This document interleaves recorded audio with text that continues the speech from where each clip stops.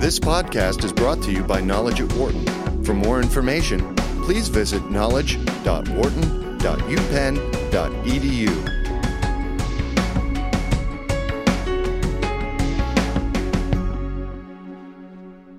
This week will also be a very important one for the future of the Supreme Court. Hearings will get underway towards the confirmation of Neil Gorsuch to be the next addition to the U.S.'s highest court.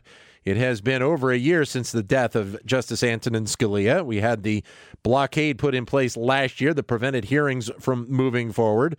But these hearings are expected to be a challenge as well as after the events surrounding the vacancy last year. To take a look on what we should expect to see coming out of the Senate Judiciary Committee this week, we're joined in studio by Wharton Professor Eric Orts of Legal Studies and Business Ethics here at the University of Pennsylvania, as well as Director of the Initiative for Global Environmental Leadership. And also joining us is Billy Corrier, who is Deputy Director for Legal Process at the Center for American Progress. Eric, great to see you again. Very good to be here. Thank you, Bill. Great to have you on the show with us. Yeah, thanks for having me. Bill, I guess, how do you see these hearings playing out, and what are the important things that you're really focusing on as we get these going here?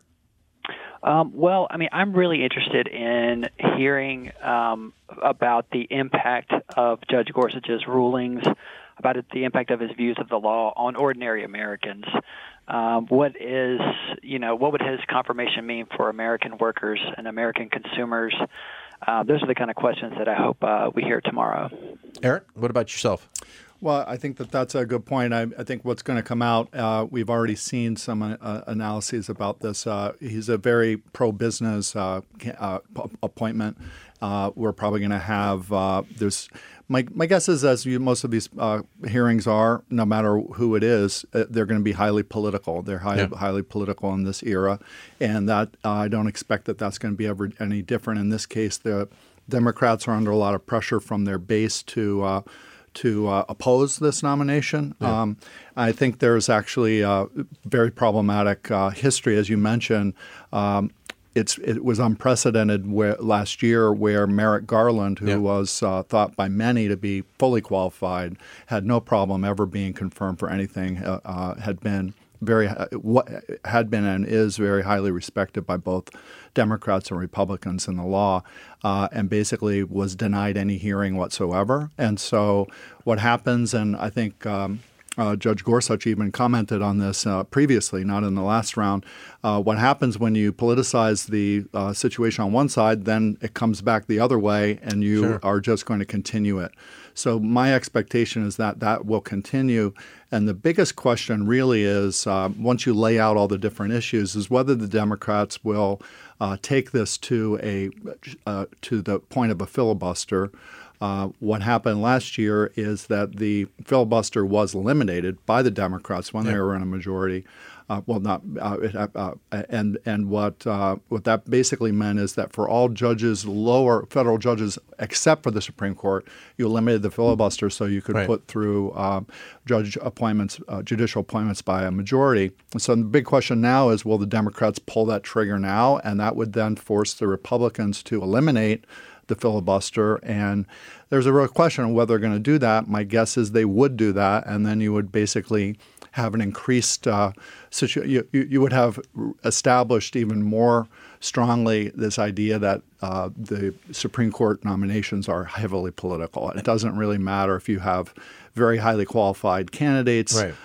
Both of these candidates, if you think of Merrick Garland, very, very highly qualified, and by all accounts I've seen so far, Gorsuch is in the same position, very highly qualified. And in previously normal time, quote-unquote normal times, we would have probably seen both of those candidates confirmed. The process, Bill, as it will play out, for those people that haven't seen a hearing like this before, is it similar to what we have seen with the other nominees for the Trump cabinet that they went through? Well, I mean, I think that remains to be seen. I do think, though, that given what has happened with some of the president's other nominees, I do think that sort of raises the bar for Judge Gorsuch.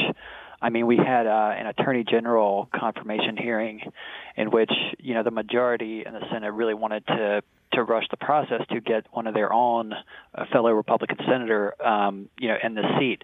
And we didn't find out until later on about these, undisclosed contacts with Russian officials and things like that. Right. So I think that everything that's happened with other appointees certainly raises the bar for Judge Gorsuch. And I think given some of the president's own statements about the courts, about what kind of justice he's going to appoint, I think there's a lot of questions being raised about whether it's appropriate for a president who has shown such a disregard for the role of the courts in our democracy, to choose a person for this lifetime appointment. Someone who's going to serve on the court for decades and decades. Judge Gorsuch is pretty young for a Supreme Court justice, and if he gets on the court, he's going to be on there for decades.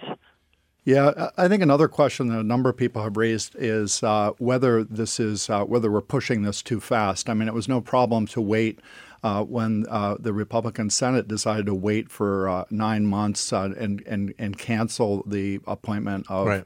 Of Garland. I don't see the rush now. I mean, it seems like why do you have? It seems like the Supreme Court's been working all right. Why rush this through? The other problem I see is that this is once you confirm a Supreme Court appointment, that is finished. And right now we have a big question of actually what is happening with this administration. What's the truth with respect to the Russian connections and the election? Right. So some people have. I saw Dahlia Lithwick and Slate has Lithwick, had argued that we should postpone this because we don't know that the regime is basically going to stick around. Right. So we as long as we have questions about what's actually happened and were the Russians really involved in the election, et cetera, it seems maybe premature to rush this through. It also seems to me that gives another basis on which you don't treat this as a normal appointment, that you just the Democrats could say, wait, let's just hold off on this. There's too many other things. This is being rushed. Right. And rushed through. There's no need to rush this through. Now, my guess is it will be rushed through because the Senate's running things, but I think that would be an additional reason to pull the trigger on a filibuster. Is there, Bill, in your mind, is there a path that the Democrats could take at this point to kind of block just the hearings and the process in general moving forward for a potential appointment of Judge Gorsuch? Well, I mean, the Republicans have the majority, and I think that there are senators out there who seem like they might be willing to filibuster, which would certainly slow things down in terms of getting a confirmation vote. But if as Eric said, if the majority is willing to nuke the filibuster, then they'll be going forward. But I really hope that. There's a deep discussion about Judge Gorsuch's record tomorrow, and I hope that will that will shed some light on some issues that I think the American people want to have answers on before we have a vote on this nominee. What are the specific areas that you have concerns about his record? Well, I think the most important thing for me right now is Judge Gorsuch and his time at the Department of Justice under President George W. Bush. Mm-hmm. He was a lawyer there in 2005 and 2006. And at that time, the Bush administration was making very broad arguments about executive authority. They argued that basically they had the power to do just about anything when it comes to national security, and that the courts couldn't really do anything to try to intervene to protect individual rights. And Judge Gorsuch helped develop a lot of these legal arguments for briefs that the Department of Justice filed at the time. And given what's going on with President Trump today, he seems to similarly have a very broad view of executive power, and he seems to suggest that it's not legitimate when courts intervene like they did with the travel ban a couple of times. So I think that is a really important question right now, given who is currently in the Oval Office. How does Judge Gorsuch feel about executive power and the role of the courts in when it comes to national security matters, when those intersect with important constitutional rights? Yep. Yeah, I guess I disagree a little bit about that, because I think that Judge Gorsuch's defense on that, and I think there's a lot of merit to this on both sides, that when you're serving in the executive, you're asked to serve as a lawyer for the president. And so he has said that he, in that role, was serving as a scrivener, certainly, and basically, he's crafting arguments and has said, at least in some of the materials I've seen, that he's trying to make both sides happy, but you're working for someone. You're not acting as a judge. And so I think it may be a little I think it's certainly fair to inquire about those kinds of questions. My guess is he's going to have pretty standard answers to those, and that there aren't going to be any skeletons that come out of the closet as if he was the major person calling for torture, for the legality of torture, et cetera. So I think that, but in general, I think I would bring us back to the more general question of what these hearings are about. It's basically about the politicization of the Supreme Court. Now, my own feeling is that we're moving toward a recognition that a lot of questions in the court are political, and so let's just admit that. And then there are going to be a lot of attempts to ask questions by Democrats in these hearings about trying to get the judge to say, okay, where do you really stand on abortion, on gay rights, on executive power? A lot of talk about the Chevron doctrine of deference to administrative agencies, originalism, but at the end of the day, I think it's clear you have a very conservative judge who's been appointed, and then the question was going to come down, well, is there a right to appoint him? And there's a Republican office, there's a Senate that has a majority, and he's probably going to go through. But I think that in some sense, my feeling is you should just I would suggest that the Democrats maybe should bite the bullet and just say, look, if it's going to be political, let's just put it out there. It's going to and have it known going forward that this is how the judicial process is working. I think the old ideal was that we would have a rule of law sensibility where both sides respected the norms of the other side. And so if it was a president, there was a lot of deference given to the president who was elected by the people, who then appoints a justice, and then you work it out that way. But I think increasingly it appears that general consensus has broken down, and it's difficult for me to see how it's going to be easily put back together. Well, and there's really no way, Bill, to be able to kind of sugarcoat this at this point. I mean, that's kind of what we expect. I think it's what most Americans expect at this point. Yeah, I mean, I think that's probably true. And I mean, I think one thing that contributes to this in a big way is the increasing partisan divide on the court itself. When you see the justices before Justice Scalia died, breaking down in very predictable 5-4 patterns in so many of these cases. Of course, Kennedy would sometimes surprise you, as the swing vote. But, when you can guess ahead of time how 7 or 8 of the 9 justices are going to come down on an issue, it's hard to argue that the process for picking folks for that court is not going to be politicized as well. How much do you think that you will really? I mean, obviously, Neil Gorsuch will be prepared to ask, as you guys have both said, a lot of these questions. But to a degree, he needs to try and kind of walk that middle of the road because he wants to be perceived as being impartial for future rulings coming down the path, Bill. Yeah, I mean, that's the tightrope that I think all of these judicial nominees have to walk.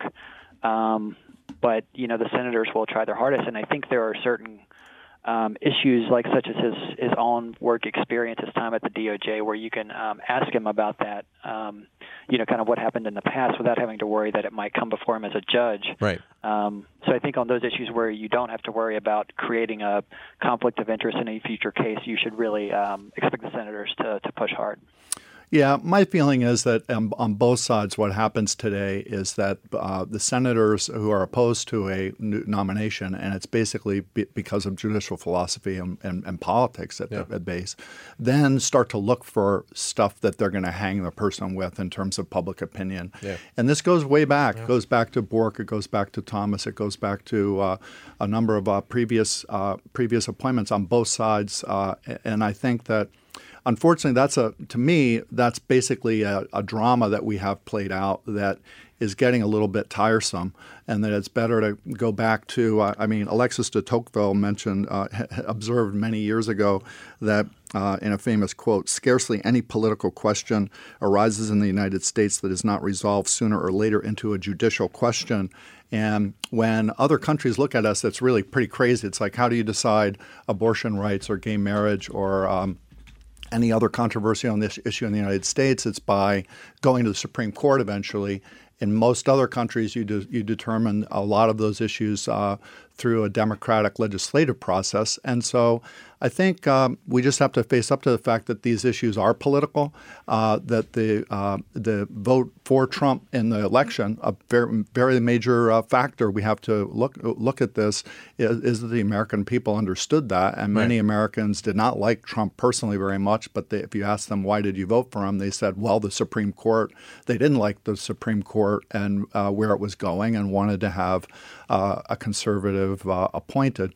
So I think at the end of the day, there is it's going to be about politics, and we'll see if it's we'll see. I think the biggest question is there's a lot of interesting legal discussions that will go on about all these different topics, but the biggest question will be, are we going to blow up the filibuster on the Supreme Court over this nomination? And my guess is that probably we're going to go there. Well, the interesting point, Bill, also that was discussed when Neil Gorsuch's name was first brought up is the fact that not only do you have this vacancy, but you do have the potential in the next couple of years of maybe one or two other vacancies, and that's also a factor into why the question is being asked whether or not that the Democrats should push exceptionally hard in this case, because they may be dealing with a situation in a year or two which may be even more important for the path of the Supreme Court down the road. Well, I think I've heard a lot of folks make that argument, but I don't really see a practical difference in the outcome on whether the filibuster is blown up if they go nuclear this time around or for the next appointment. Okay. I mean, I think that either way you kind of end up with no filibuster for Supreme Court nominees. And, I don't know that the votes on the actual nominees are going to come out any different because of when the filibuster was actually nuked.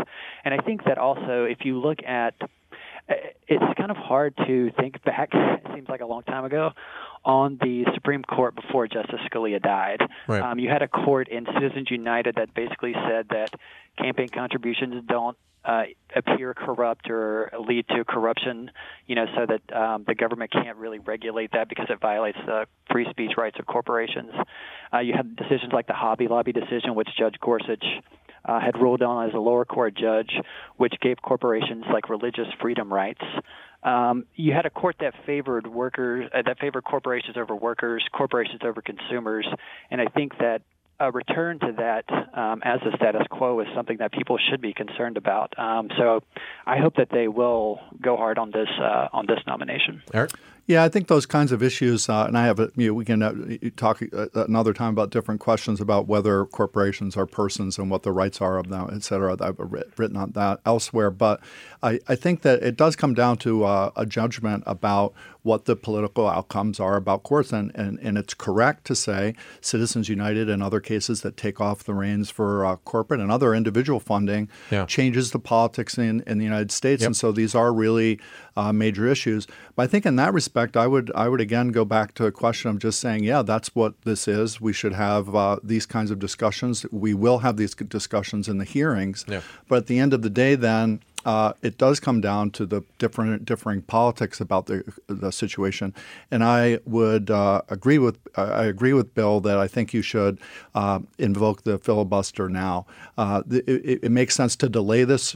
We have intelligence hearings going on right now. What if we find out that the connections that appear to be there with respect to Russian interference with our elections, in fact, are larger than we think? Right. There's a reason why the president is denying all this and making up facts about what happened. What if we find out after the fact that we confirmed a Supreme Court justice that, in fact, the election was significantly affected by the Russians, and then you have a Supreme Court justice who is sort of there partly because of Russian espionage. So I think for that reason, the priority really needs to be on the intelligence, finding out what actually happened on that. We'll move forward with congressional hearings on that. and postpone or at least delay. And that filibuster is at least one way the Democrats can try to delay a final decision on this, even though they won't be able to prevent it entirely. We're joined here in studio by Wharton's Eric Orts, on the phone by Bill Courier,